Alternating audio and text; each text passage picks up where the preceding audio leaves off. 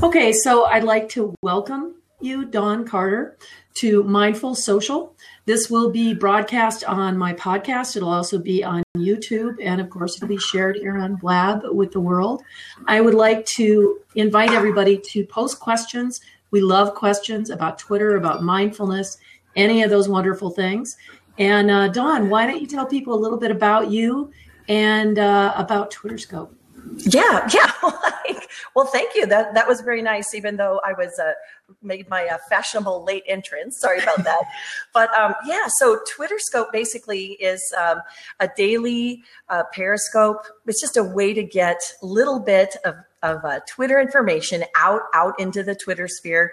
I don't know if you've had this experience, but I've had a lot of friends or in just casual conversations talk about how Twitter sucks, or how they had an account that just sits there dormant. I call it an albatross around one's neck. It's there. People feel guilty. I know I should be doing something with it, but I've never really gotten past the inertia or really just the fear. And so I started Twitterscope early, right before Christmas of this year, to just kind of, I call it pushing back the veil of ignorance that surrounds Twitter one scope at a time. Just because I've seen and been on Twitter since about 2009, and I've seen how it's helped me connect with other people, with prospects, and I've used it professionally. So I just wanted to share some of that learning. So that's what was the genesis behind it is. So, and I get to hold crazy signs. I get to do things like this. I have fun with it. So for people who don't know what Twitterscope is, can you tell them a little bit about Periscope and how that works and when you do it? Oh, sure. Pitch. Oh, okay. Well, you're dragging it out of me. Okay. So basically I just use this with Periscope. Periscope is just a great live streaming tool that makes anyone who has a phone a broadcaster. And so I've been on Periscope since about August. And the nice thing about that is, in the olden days, you needed to have you had to have equipment and lighting and all kinds of craziness. And because the technology has gotten to the point where you don't need a lot of that stuff. Now that's a double-edged sword, because you can get a lot of crap, people are posting nonsense, but it also, for people that, resist the urge, you can actually use it as a teaching tool. So what's nice is that you can just broadcast out little things. Some people will do long scopes. A video is called a scope. They only last, I want to say, for 24 hours, unless you save them to a place called Catch. And so you connect catch.me to your Periscope account. And so all of my old scopes are kept there. So yeah. And are you taking questions for your scopes, or are you coming up with this all on your own? Kind of a combination. So it's one of these things, when you commit to doing something like a daily show, oh Lordy, it's a commitment. It's well, as you know, Janet, you've been doing, Mindful Social, and even just saying, I want to commit for my business. I want to commit to something once a week. That's a commitment. You are, like Amy Schmittauer says, you're making a promise to your viewers. You're making a promise to your community. And so something like a daily scope is a commitment. And even though I keep it to a short format, it gets inconvenient. It conflicts, and it makes me late to things that I shouldn't be late to. And life has to go on. So sometimes I'll be at some place, and people are gracious. If it's late or whatever, but I want to show that I'm committed. But when people tweet out questions using this hashtag, I find the questions, and then I use that for the material on what I scope about. That's great. So, well, one of the things that I thought was wonderful about you doing this is that it really epitomizes the generosity that real Twitter users have. And, so often we hear people whining about, oh, Twitter's full of spam. Well, if you're following spammers, Twitter's full of spam. Yeah. But if you're following people who are curating content and sharing generously, really just to help other people, that's the new way of marketing. And I really believe that it's a very mindful way. How do you feel about curation and how that works for people who want to build their business, but they don't want to be shouting me, buy my stuff all the time? Well, you've hit a couple really good themes. I mean, just the idea of it's a new way of doing business. I think that is an absolute thing to keep in mind. The whole idea of curation is I want to, and again, I can't take much credit because all I'm doing is just copying and modeling off of what I've seen other people do. I mean, there are folks, like you. There are folks like Brian Fanzo or Kim Garsh. There are people that are within the social world that are. I love how you said real Twitter users. There are people that say it, but then you actually go to their tweet stream and it's like, oh no, it's all just me, whatever. And so I think watching how other people are generous and going, you know what, this isn't okay. It endears me to them. It moves me down the know, like, trust continuum. And I know that they're doing that on purpose. So I think the idea of being able to curate, whether it's, to curate, you have to understand what they want, what people want. So I think of, well, what would be of interest to me? If my Twitter stream represents my industry or people that are, peripherally interested in marketing or those types of things, then I need to be listening and you would say mindful of what would bring value to them. So curation is the other flip side of listening. I mean, you have to know in order to deliver something that would be of value. So those of you who don't know what curation is, and I'm sure you probably do, but I'm going to tell you anyway. Curation is really the process of finding other people's content that is relevant to the market that you want to talk to, and then sharing that. And sometimes you just share it because it's brilliant all on its own, but a lot of times you add your own input. And that's kind of where the conversations come from. I think, Dawn, you and I first talked about Twitter chats, maybe a year ago now. Yeah. And, those conversations start from something that you share. And this is a way for you to really get people engaged. So what other engagement tips do you have kind of around curation?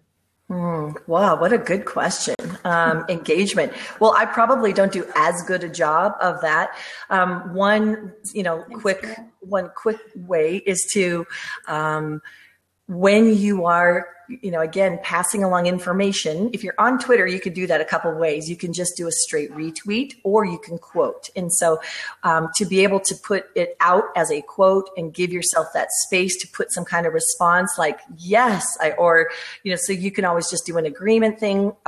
That's, one way of adding your own spin to what you're sharing out. But another way is to, ask a question like, do you agree? Something like that. So to even just prompt something with a question is another way.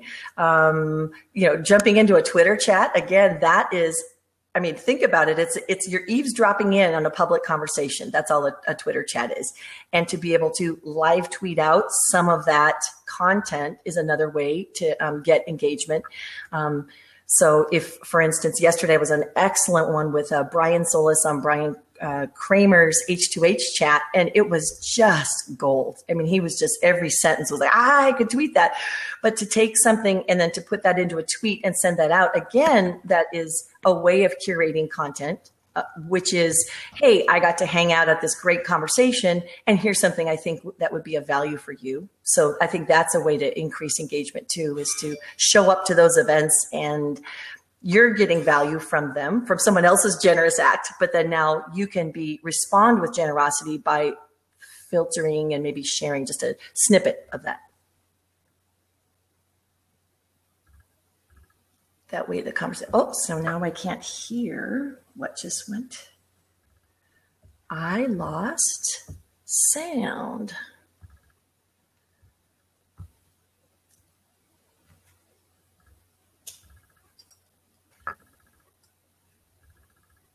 Yeah, I lost. Oh, it's not me.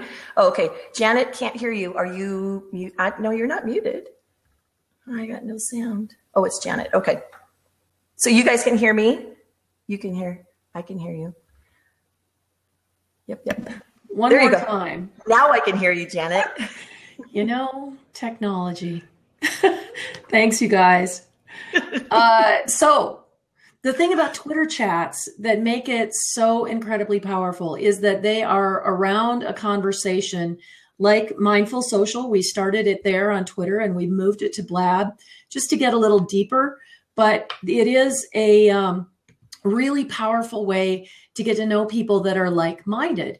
And when you share information within those chats, people look to you then as somebody who knows what they're talking about.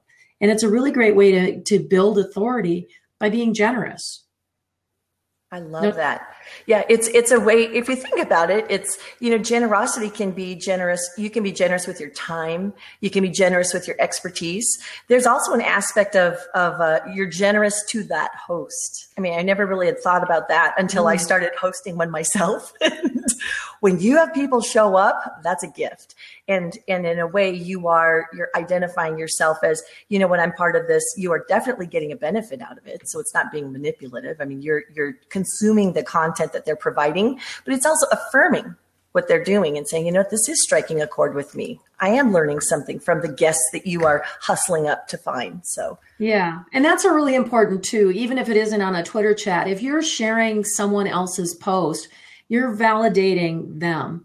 And, it's kind of like blog posts. You write this blog post and you put your entire heart into it. And you really mean everything that you put into the post. And then you get no comments. It's awful. But when you start getting comments, you feel validated. You feel heard. And so when you share somebody else's content, especially if you say something nice about the content or add to it, or make the discussion deeper, that's a great way to really validate somebody, be generous to them, and it almost always returns to you by starting a new relationship. Yeah, I love that. And I think you literally hit it on the head when you said relationship. I mean, that is, generosity is a interpersonal dynamic. I mean, it is something, it's relational. And so it's the grease, that keeps human interaction, kind of running smoothly, or one of the grease spots that you can use. And so I think that especially as marketers, when people start looking at prospects as that they're just items, or they're just, lines on a database, or they're just, numbers, then it takes that whole generosity thing out of the equation of, well, it wouldn't make sense. Nobody cares. Why would you add that to a thing? I just need numbers. I just need sales. And I think when we can look at it, almost takes like not a restraint, but it just takes like a long view of relationships take time. You don't just, meet someone. I mean, again, that's why I think auto DMs are so appalling to me, because you've just met someone and they're asking you for stuff. It's like, I wouldn't do that in real life. I wouldn't just, oh, nice to meet you. Here, buy my this, do this. I mean, that just is, it grates against my social radar. I don't know what it is. So, it does me too. And I got one the other day that the person said, this isn't one of those horrible DMs that everybody hates, and then tried to sell me something. So, it's one of those things. So I'd like to ask you guys that are watching, what do you think about auto DMs? Do you use them? Do you think that they're a really negative thing? What's your position on that? It really, I suppose there are times that an auto DM is okay. Sometimes maybe a thank you for following me, but it doesn't really feel real to me. I think they're bogus. Yeah, I think, and again, it's having a proper understanding of like relationships. I mean, now some people are going to be, instant BFFs or, whatever on social, and that's fine. Every different personality has a place. I mean, that's why Twitter is so great. You can be who you are, but right. You absolutely don't need to be, in someone's face immediately. Right. Yeah. At the beginning. So. Before you really have a conversation or know who they are. I think it's different if, you send somebody a DM that you've connected with, that or you've had a conversation with before. I don't have a problem with DMs, but if you auto DM me, you are so not going to be followed. I unfollow you immediately. But if you send me an authentic DM, that's okay. And I think that's the difference. I think we're so focused on the numbers on Twitter that We're not focused on the quality and the quantity and the authenticity, relationships, any of those things that maybe they seem like buzzwords, but they're not really buzzwords. It's the only way Twitter works. Yeah. And I think you had started at the beginning saying that there are, what do you call it, like real Twitter users, that there are people you can spot a real Twitter user by looking at their tweet stream. That's just, there's a digital record of their interaction with people. And if it's all just broadcast, then you get a sense. I mean, that really is the way, that they interact with people. And so if you see, interspersed with their great content that they're sharing, or their blog posts, or their, calls to action, whatever, interspersed with that are an occasional app mention or those types of things, then it's like, oh, okay, that person is actually interacting. Yeah, very true. And I think that, everybody should step back once a week at a minimum and actually read their own Twitter stream, because we forget what we're saying. And if all it is about your peanut butter sandwich and your cat and your dog, okay, cats are cool, dogs are nice, but what else have you got to say that's going to make it worth it for us to want to even talk to you? And how are you helping other people? What are you doing to make Twitter a better place? Yeah. I love, so here's another example of that you can be generous. Generosity can be exhausting. And I think that it's important to know that there are tools and things. And when I say, automating things like Madeline Sklar, I've learned so much from her, even things like using Tweet Jukebox, which I had never even heard of, which you can basically almost like load it with some of your evergreen blog posts or videos or blab, links or whatever that from past videos or YouTube links, whatever. And you can basically fill your jukebox with that. And then just periodically every 6 hours, every 4 hours, it's sending out a link again, but that's generosity. It's automating your generosity, but it's not overwhelming so that it creates more bandwidth for Wait a minute. Did you just coin automated generosity? Well, that's probably not. Well, but it's because there's generosity with different things, right? There's generosity with interaction. And that's the part that's fun. That's the part that is that's the part that gives me energy, is getting to interact with people. And so if I can save myself time by giving out my, in a, again, reasonable fashion, it's not spamming people, but it's like, there may be people that missed my, one of my Twitter scopes about, how do I scope when I'm an introvert? I mean, that one came out up today on the rotation. And it's like, that was a gift for every introvert in the world that's ever feared social media. It's I'm going to have to go watch that one. Well, I've got a 17-year-old daughter who is, and then my husband, and I've been married, for 28 years, and he's an introvert. And so I've learned a few things about introverts and how social media can terrify them. And so it's like, this is my little piece of generosity that I want to give, put out there, because again, it's honoring my introvert family members. But it's also going to validate, there are introverts out there that the thought of interacting on social media terrifies them. And so, are there things that I can do? So I didn't mean to rabbit trail about that, but just the whole idea of that we can automate the parts so that we're free to interact. No, I love that. I think that's the whole thing, is that, we can help other people just by sharing great information.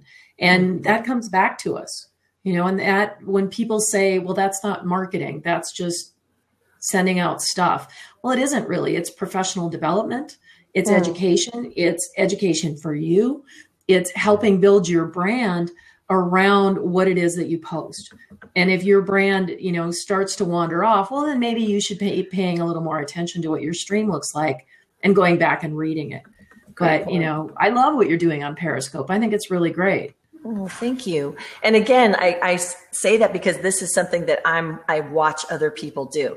And that's not to say that using live streaming to just show part of your world. Like, I saw Chocolate Johnny had jumped on here. There are people that share aspects of their world. That's a generous act to me as well. So I don't think that that's necessarily a bad, it's not always about developing content. Sometimes sharing your world is a gift as well. Mm-hmm. Annabella, Ampty, I always forget how to say, but I mean, her scopes, her live stream is very generous to me because it shows me parts of Panama that I'd never seen. So we have to think that sometimes it is, sorry about that, I got to turn my phone off. Sometimes our generosity is not just about the content that we're giving people. Sometimes it's attention. Sometimes it's affirmation. Sometimes it's just encouragement. Sometimes it's just saying thank you. How many times have you been discouraged of, dang it, I've been putting this, Twitter chat together each week. And I mean, wouldn't that feel nice to just have someone go, you know what? I don't know, just thank you. Mm-hmm. Thank you for doing that. I just recognizing the countless hours rustling upstairs, whatever it is, but just that little thank you can mean a lot. Mm. Yeah. Yeah. I think it's huge. And, it really is, it's really important that we think about that in the long term. And Leonard's got a question. He says it's a selfish question, but how is my Twitter feed? Do I bore you? Neither of you bore me. I learned from you both. No, you don't bore me. I just like to go on record. Leonard's been on the Twitter chat so many times, and, he's really always had great insights. And I think that's one of the things that really has been Bob. I'm sorry. Oh boy. Oh, Robert Leonard. Yeah. Yes. Sorry, Robert. Jeez Louise. See, that's the problem with moving these things over. I can't read them fast enough. Anyway, he's always had really great insights on the chat. And, I've appreciated that. And one of the things that happens with a Twitter chat that doesn't happen in a lot of other platforms, but does happen on live stream like Periscope and Blab too, is that you see things going on in the chat. Maybe there's people in the chat that really well, or have a lot to say. They're working. They don't have time to respond. So they'll pitch in with one thing, they'll jump out, they'll work, they'll come back to it later. So even if, say, you're periscoping and you're not getting a lot of people watching it all at once, don't worry about it, because people will come back to these things and just keep putting out that really great content. And you'll see that, people will come back and comment and let you know if you're doing a good job or you're not. And no, Bob, you're not boring. No, you're not. Yeah, that's such a sweet question. I think that you can't talk about generosity without throwing in the dark side of it, which is manipulation. I think if any of us and again, as marketers, there is a line, and I think that there's a question one needs to ask oneself of, if I'm giving this out and I'm never getting those, people aren't responding, or blog post comments, or whatever that response mechanism is, if the lack of that is bumming me out or depressing me, then I might just step back and go, well, am I truly being, yes, I want interaction, but am I doing this because it's the right thing to do too? Is it because there will be times that you will not get in any information, and you just feel like you're just throwing this stuff out into, the Twitter sphere, or, I keep creating these videos and no one's watching them or whatever. But I think, again, it's that long haul look, of, am I exercising my generosity muscle and being, other centered? And then, if that is part of my brand, like when, people say, brand lives in someone's mind, in your consumer or your prospect's mind, and then if that part of my brand is I want to be known for that, then I need to be not just saying I'm generous, I need to just model it. And anyway, so my God. So yeah. That's my conviction for the morning. Spend more time being generous than saying you're generous, for certain. And we do see an awful lot of people who will go out and, they will share and share and share, but you can read in the subtext that it's all about them. And a lot of times, I say that you should share 80% of the time should be either mentioning people or, talking to them, having a conversation, or sharing information. And only 20% of it should be about you. But sometimes I see people who will go, oh, okay, well, there was an article written about me over here, and here's somebody reviewing my book, and it's still all about them. And there's no sense of generosity. And what's our feeling about you then as a person? Right. You know? Yeah, I heard someone yesterday, was actually my pastor talked about how many people put posts on their Facebook and like them themselves, and that is like, you kind of, what? Well, yeah, you like them. You like that post because you said it. So yeah, but I think that it really goes back to like an old Seth Godin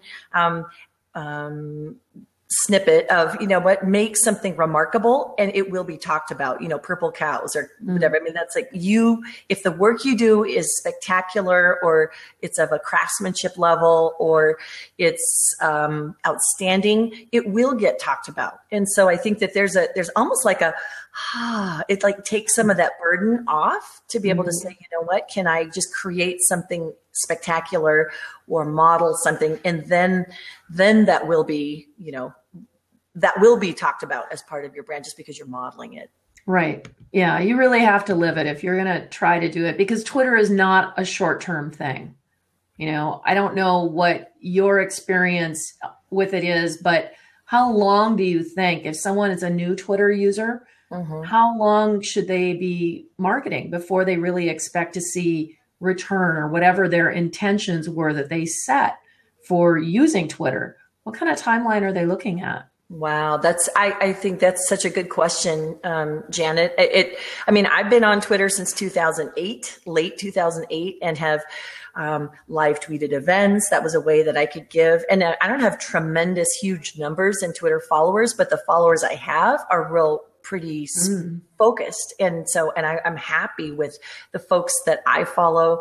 But it really depends on what your business is. Again, it's going to come back. I mean, there will be aspects of people that, you really want to be is investing in your not to say fan base, but, your friends, not followers. I saw someone that had posted that. I mean, the idea of, would I want a friend to treat me like this and just have that kind of a mindset going in? And so time-wise, I think it's going to be different. If you're showing up in the right places, making the right kinds of connections, if you really are targeted and who you're, I was like going after, but who you're trying to connect with, then it shouldn't, it shouldn't take as long. It depends on what you're offering as well. Well, and everybody knows, I mean, you and I are both marketers. We've got marketing backgrounds. We do this for a living. We're consultants. And it's a little different, I think, for us than it is someone who is marketing a very focused business, and trying to build out a very focused niche. Because I live tweet events too. We go to these events all the time and live tweet them. And if they're not really targeted with what our mission is, it can be confusing to people. And you'll lose a whole bunch of followers because they're like, yeah, I'm not really interested in the Toast conference. I don't like toast or whatever it is. Pickles is my favorite one. But, it's really, it's difficult sometimes to see where we're going. And if we start tweeting for clients, then that makes it confusing too. The focus niches, are just easier to market on if you happen to be able to stay in a niche. Yeah, I think that's a great point. I think one way that for instance, a business can express their generosity is by giving up some of their stage, giving up some of their platform to their users. And so in fact, I just did my Twitter scope this morning, about a company that's a small business. It's not a small business. I mean, they've been in business for about 40 years, but they're, a restaurant chain here in Southern California called Miguel's Jr. Amazing beans. I don't even like beans. Usually when I go to a Mexican restaurant, I say double rice, no beans, but not at Miguel's Jr. I love their beans. So anyway, but I was talking about their Twitter stream, even offering user-generated content is a generous act to me from a business. Yes. It's saying, I'm giving up some of my platform, some of my space, my Twitter feed for your guys' content because I think you guys rock. And I think that's a great way. It was a great example that I saw, that I see them. All I do is eavesdrop on people's Twitter streams and report on what I see. So it's not really me. It's what I'm seeing other people do. That's excellent. But that's really cool to support them because, they need the support right now, probably too, because they're like everybody else going, wow, is anybody listening to this? Does anybody care? So let's talk about that a little bit Sure. let's switch to brands and influencers. So let's talk about brands a little bit and how coming back and actually talking to their users can be useful to them. Duh, but still. It is Hi, huge. Mark. Yeah, Mark, it is. I mean, you know what? I mean, if what I'm creating, I want it to be remarkable, but two, I want it to resonate with a tribe of buyers, and I want it to delight them and to be part of an experience, the whole experience of them experiencing me as a brand, then how could you not listen? You're gonna be creating stuff in a vacuum, I really, and I think that's what the beauty of social media is that it has given people talk about live streaming gives people access to brands like they've never had before, access to celebrities, access to behind the scenes at the Golden Globe Awards or whatever. But you have unprecedented access with live stream to a brand or to influencers. But I think brands have to remember we, as marketers, have unprecedented access to what our users are talking about and saying about us. If we're listening. If we're listening, exactly. If we value that. And so I think that is going to separate. I think the brands that are going to kill it are the ones that value that and and it's not just listening, it's being able to listen and then execute on what you hear, because sometimes there are organizational issues or systems issues within your organization that don't allow you to respond to what you're hearing. I mean, I came from corporate America. Yeah. So I know about that, where it's like you're these frustrated innovators running in your halls, that get hung up on stupid, infrastructure, issues. Well, you have this insight, but it can't get back to where it needs to get to adjust, whether it's product development or solve some, service problem or something like that. Yeah, and Mark says that he represents some extremely large brands, and wherever he engages, it almost stuns the person they're engaging with. And, I've had that happen to me sometimes where I was like, wow, okay, I'm in this hotel and I said, wow, the rooms are amazing. And I not only got a tweet, but, I got a call from the manager saying, we just love that you said, it's like, wow, really cool. And I'm not a huge influencer. There are a lot of people that have a lot more fan bases than I do.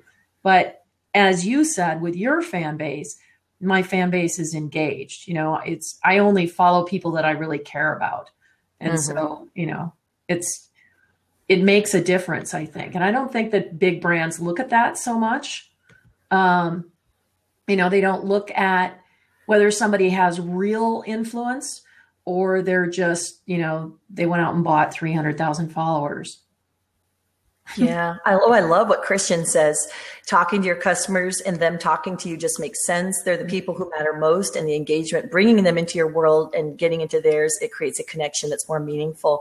And Absolutely. Oh my gosh, I think that is, you basically just summarized, that whole we can all go home now. Yeah. Okay. Bye. Thank you. Yeah. Thanks, Christian. Yeah. I mean, it really is. And even Mark saying, well, what does that tell us what the norm is? The norm is that people are still back in the, the 80s or whatever, where brands just, say their thing and there isn't that feedback loop. And it's not just brands. I mean, we're beating up on, I deal with, civic engagement and, city entities are the same way. Any institution is going to have that, and I think that one of the calls and challenges to, I call us the enlightened, the ones that get that, listening is important. And yes, we get that, but there, but the grace of God go I. I mean, I used to not care. I used to not. And so I think that we as the enlightened need to be gracious. I call us gracious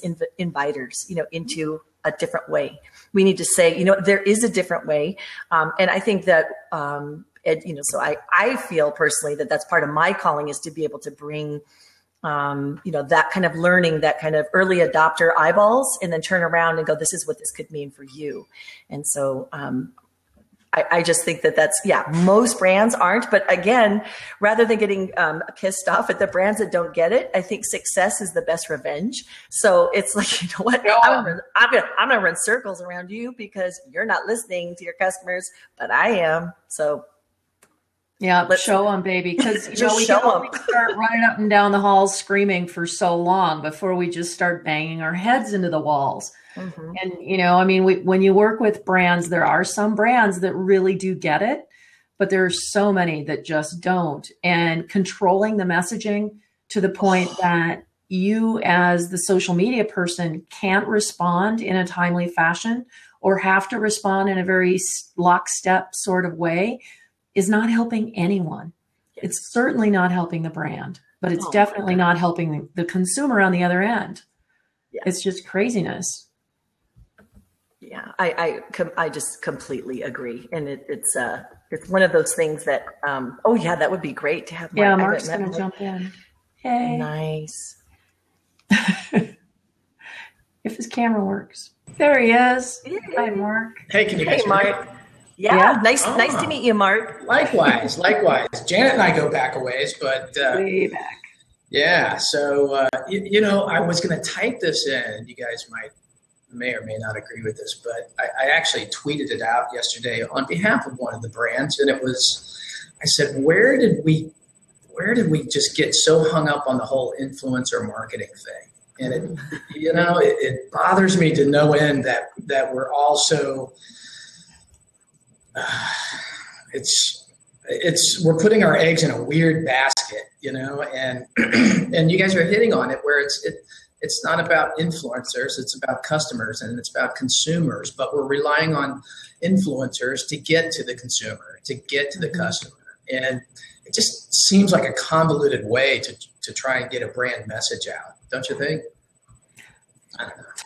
Totally agree. I think, the whole name influencer is so bogus because when I work with brands that do outreach for influencers and we do that, but the people that they want to connect with are the ones who have the biggest traffic to their blog or, the biggest numbers on Twitter. I can make the numbers on Twitter be whatever I want to. And it doesn't mean that I'm intelligent or have anything to say or have any influence at all over the people that I talk to, although I do. But, right. It's just bogus. No, and I think where I get derailed is when I look at the influencers and their engagement, and it's very self-promotional. And I would say 75% of what they do is self-promotional. And, we don't need to name names, but they're obviously in this for that reason. So I don't know if that's necessarily the best interest of the brands. And, back in the early days of social, we used to say, well, if you could get your product, for example, in the hands of Justin Bieber, who has, right? And so we were talking, there was always this delineation between influencer and influence and popularity, right? And I just got an email the other day. It said, hey, let's start following these 50 influencers, CMOs. And I started going down the list and I'm like, God, I know this person. They're just not this one. Yeah. Isn't that funny? But it's true. Janet, it was like 10 of them. I was like, oh, I'd follow that person. The rest of them, I'm like, this is waste of time, forget it. And I just think that, Twitter notwithstanding, it's not going away. Let's understand that. But it's just a matter of, okay, if we want to connect with customers, if we want to put, if we want to have that, then there has to be a better way than influencer marketing. And that's a personal opinion. And I'm curious as to how you both think about that. Well, I think it really is the whole problem. The words influencer marketing.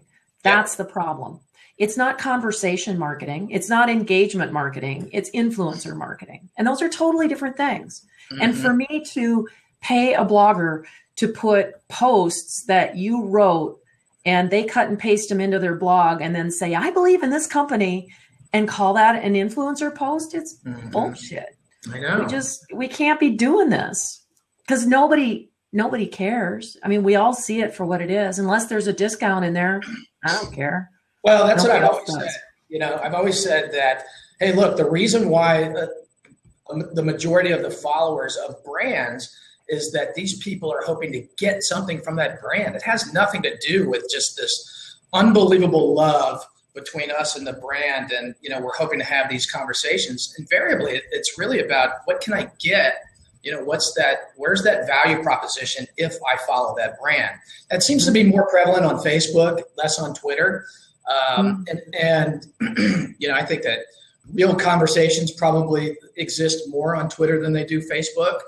But again, IMO, right? Dawn, what do you think?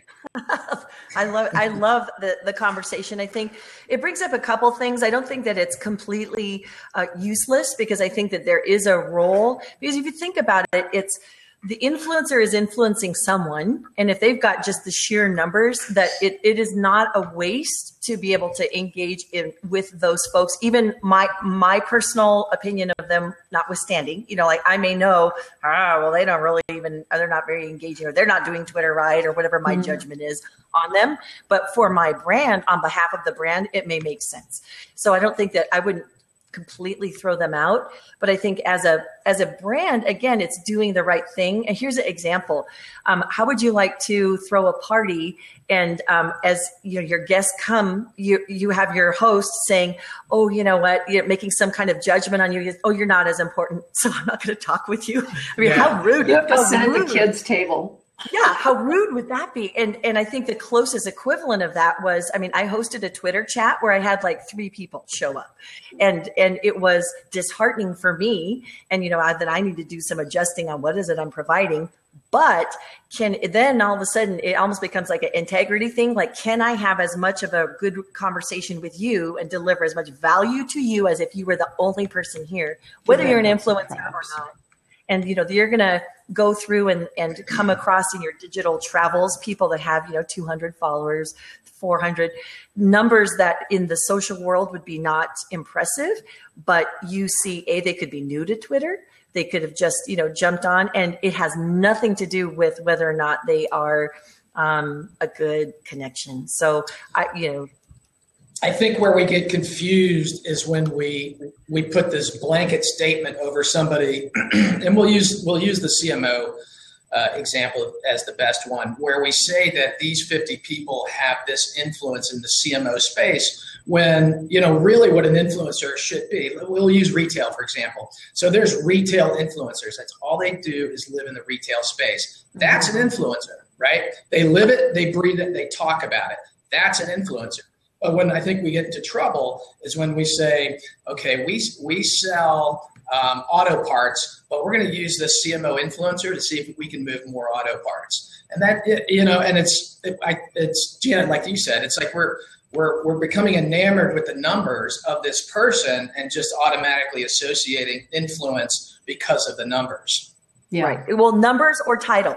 Because again, because a CMO could be, having that mantle, and then there's some assumptions made about someone who has a title that has that. And so I absolutely think that does not equal influence, because there are going to be people like within the industry that'll go, like what you just did with your list. Like, no, I wouldn't follow it. I mean, because what you, again, it kind of circles back around to the generosity thing, right? It's like your reputation is what you have. And people, and it gets out. It's like, yeah, they're a big talker, but yeah. And Janet, it's, if you saw the list, I could send it to both of you, and you'd look at it and you go, 35 out of the 50. You're like, I don't know about that. You know, it's just, and these are people that are commanding big dollars for their influence, right? Mm-hmm. I reached out to one on behalf of one of our brands to see if this person wanted to participate in a tweet chat, and the going rate apparently was $6,000. And yeah, the tweet chat for $6,000. Wow. Why are they calling us? Huh? I'm a dang good host. And I thought the person was a friend, you know, and I'm like, wow, okay. All right. I got it. Yeah, you know, I get it. I saw something about that on Facebook the other day, this person was asked to, and I think you saw this too, Mark, actually. This person was asked to do a Twitter chat by a brand and be the guest. And they were going to sponsor it and do the marketing and stuff. And they were like, no, not unless you pay me. Well, gosh, really? Where's that line? I don't know. I don't know. So instead of creating a relationship with that brand, which can lead to more work, let's just blow ourselves out of the water and just say, no, you got to pay me. For 1 hour, how much heavy lifting is required in that 1 hour? And how much marketing do you have? And especially with a Twitter chat, that marketing lasts forever.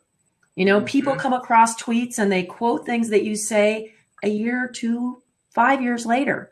So it's not something that, should be ignored. Christian makes a good point, though, that he says, I can't deny the fact that seeing a follower count of 240K looks nice, though it doesn't take much to see if they're really about it.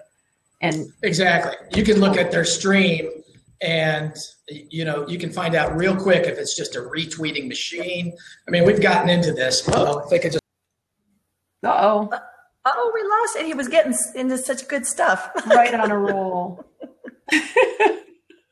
There he is. Did you drop yourself?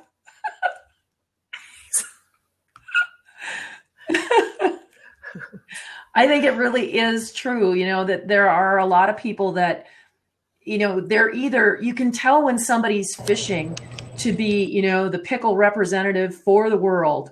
And, that's what they want to do. They want to represent pickles. So in every other post they put up, it's something about pickles, and it's really annoying to me. And maybe other people don't see that. Maybe CMOs don't see that when they look at something. They just run the numbers and they go, wow, she mentioned pickles 942 times. She must love pickles. So Vlasic, if you're out there, I actually like pickles. I know I use pickles all the time though, because everybody can relate. It's like, that's the channel, but it doesn't necessarily mean that anybody's listening to what you have to say. Bottom line. I think, and it really is it's one of those things that view people as if follower count doesn't matter. I mean, absolutely. I mean, Christian brings up a good point. It depends on what your objective is. If it is about relationships, if it is about, building credibility, then people's follower counts, that really shouldn't matter. It should be the engagement I have with them. Is it the value? Do I find them enchanting? Is it delightful when I walk away with interactions with them? I mean, I'm not putting all of this onto every interaction. No, but I'm saying, is that, what I walk away with, and small follower counts shouldn't really, I mean, because again, I don't want to be treated that way. I don't want someone looking at me going, oh, she doesn't have 20,000 followers. It's like, who cares? By whose yardstick are you measuring me? I don't like your yardstick. So 6 inches. The thing is that it really doesn't matter at all. And I'm going to tell you this horrible, dark little secret that I have. About 2 weeks ago, I had 30,000 followers, and I was pretty proud of that because they were all, they were trending. I go and check them on fake followers, and they were pretty real. A lot of them are newbies because I do a lot of teaching, and, people pick me up at conferences and stuff. So I get added there, and I got 20,000 followers in 1 week, and it wasn't me. And I found out what it is it's a scam that they add a whole bunch of followers to you, and then they take you over through one of the apps that you have attached to your account. And over the years, I've accumulated a lot of apps, and several of them are dead now. And so people use that app as a back door to get into your account, and then they send spam through it. Because it was making me crazy. I'm still going through every single day and deleting 1,500 by hand because there's no mass block tool. So I have 20,000. Well, now it's probably more like 10,000 eggs following me. But what the interesting thing is that when I crossed the 50,000 mark, suddenly I started getting more interest from influence marketers. And I've been doing this since 2007, but it's really interesting. Yeah, it is almost a denial. Sci-Fi Funk says it's 1,000 is a day is almost a denial of service attack. I wish it was, because I really want it to stop. Wow. So, but I've read that it's happening to a lot of other people. So go in and check your apps. And I've turned off all of my apps and then reinstalled the couple that I still use. Well, that's some good advice. Yeah, that's very good to know. Yeah, I appreciate it. Yeah, that's just what a nonsense. Yeah. But yeah, I really I appreciate the topic, Janet, of just generosity, and I love even just the idea that as a host, you've created space. There's an act of generosity that you've done for creating space for conversations that need to happen. And whether those conversations are centered around marketing in a better way, or, educating people on using the platforms graciously, I think that the very act of creating a hospitable place is generous. So I appreciate that. And again, like I said, I'm just the product of people I watch and emulate. So. Well, I think really, what you're doing it's a mutual admiration society, folks, because I think Dawn has been so generous when you were on Blab and doing blabs about Twitter chats and Twitter, and now what you're doing on Periscope. It really is helping educate people, and that is totally an act of generosity. And Mark Myers says, he's in chat, he says empathy is the key. And I think that's really, really a great quality to show in all of your social media, not just, sticking it with Twitter. Yeah, I think just the empathy of maybe it's because I have so many friends who are either small business owners or, founders of nonprofits that are just doing good work that I believe in. And I hear their pain. I hear them say, yeah, I don't know what to do with Twitter. I don't have time for it. I know that I should be on Facebook, just different things. So I hear that. And then, it's, to be able to take that and go, let that inform what the content is. It's like, cause I may be out here, it may be fun for me to like run with these, all these early adopters that are, we can run like racehorses together, but stop and then go, well, but maybe people just need someone to pull the cart, it's like, and I'm not saying that in an arrogant way. I'm saying, but if I can take the information I know and actually solve a problem and address some pain point, anyway, that's how I'm going to operate.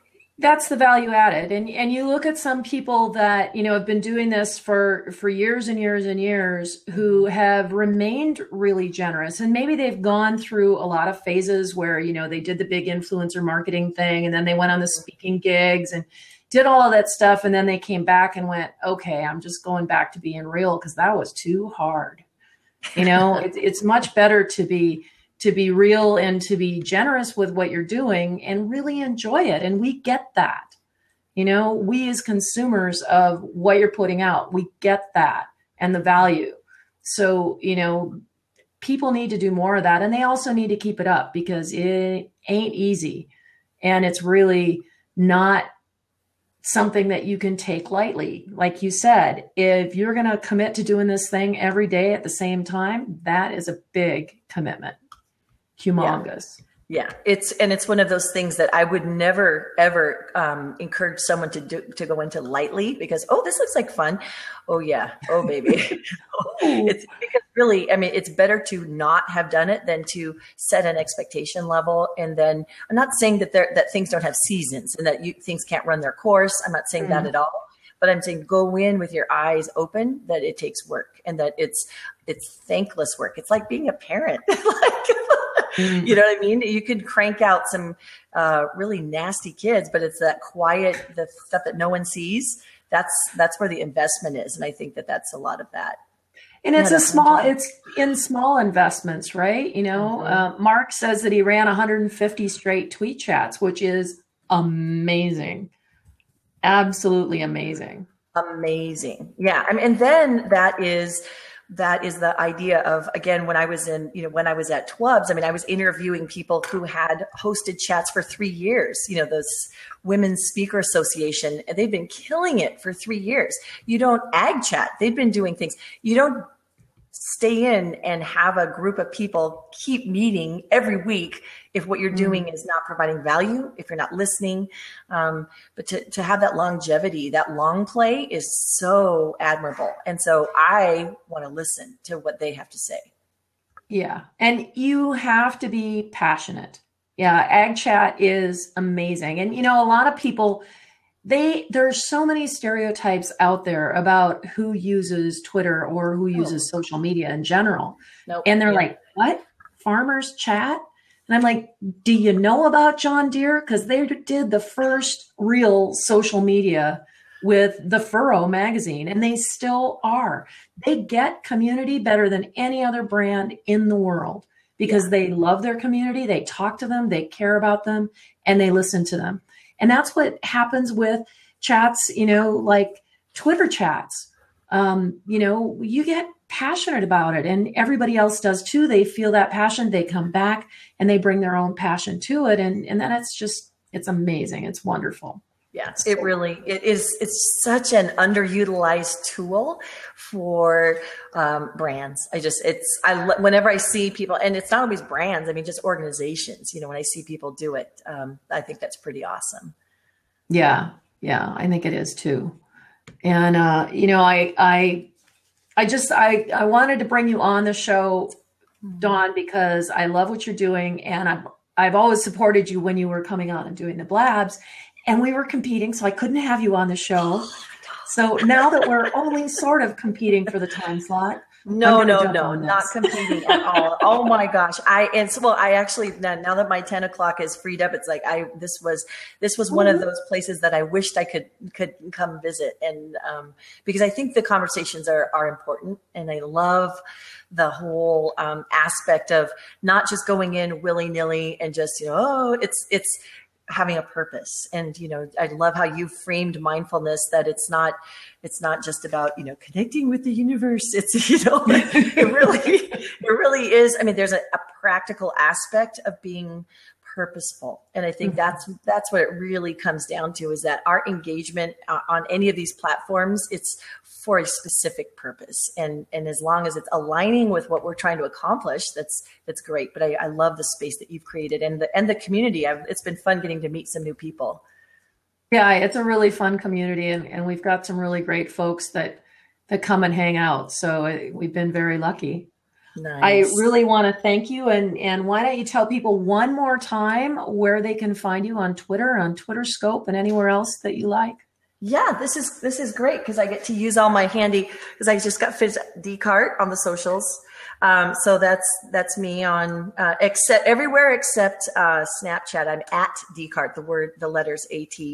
But if people have Twitter questions, hashtag Twitter, and look at it, just had part of my hashtag fall off. But Twitterscope, if you have questions about how to use Twitter, then please hop onto that. I have all of my replays are at catch.me/Decart. And then I also have a TWUB page at twubs.com/Twitterscope. And that's where, that's I call it my living room for the hashtag for Twitterscope. And then it also has the listing of, I go over different topics each day just to help frame it for people that are listening that, I don't need to do some of the basic stuff, but I would love to come in and hear about how small businesses are using Twitter. So they show up on Taco Tuesdays, which is today. So what's not to love about Taco Tuesdays? I know it's not always about taco restaurants, even though today you could get tacos at Miguel's Jr. But anyway, I'm just you know what it is? That's the fun part. That's the fun part about getting to do live stream, is you literally get to just be yourself. I mean, my dorkiness embarrasses my kids, but you know what? It's me. This is the package you get. And who says that learning has to be boring? And if I can make people laugh while I do it, then I'm succeeding. So you know what? Life is just not fun if there isn't something to laugh about. Yeah. If we're taking this way too seriously, then you know what? We're taking it too seriously. So. That's right. That's right. Well, thank you again. And I want to let everybody know that next week there's no chat because I am on vacation. But the following week on the 23rd, we're going to have Ted Rubin on, and we're going to talk about empathy, which is something that he's really, really understands. So yes, vacay again, Gail. It's Valentine's Day. Aww. So we're heading down the coast and we're going to have a wonderful time, but we'll be back with you guys on the 23rd with Ted Rubin. Awesome. Thanks, That should be everybody. good. I look forward to that one. Awesome.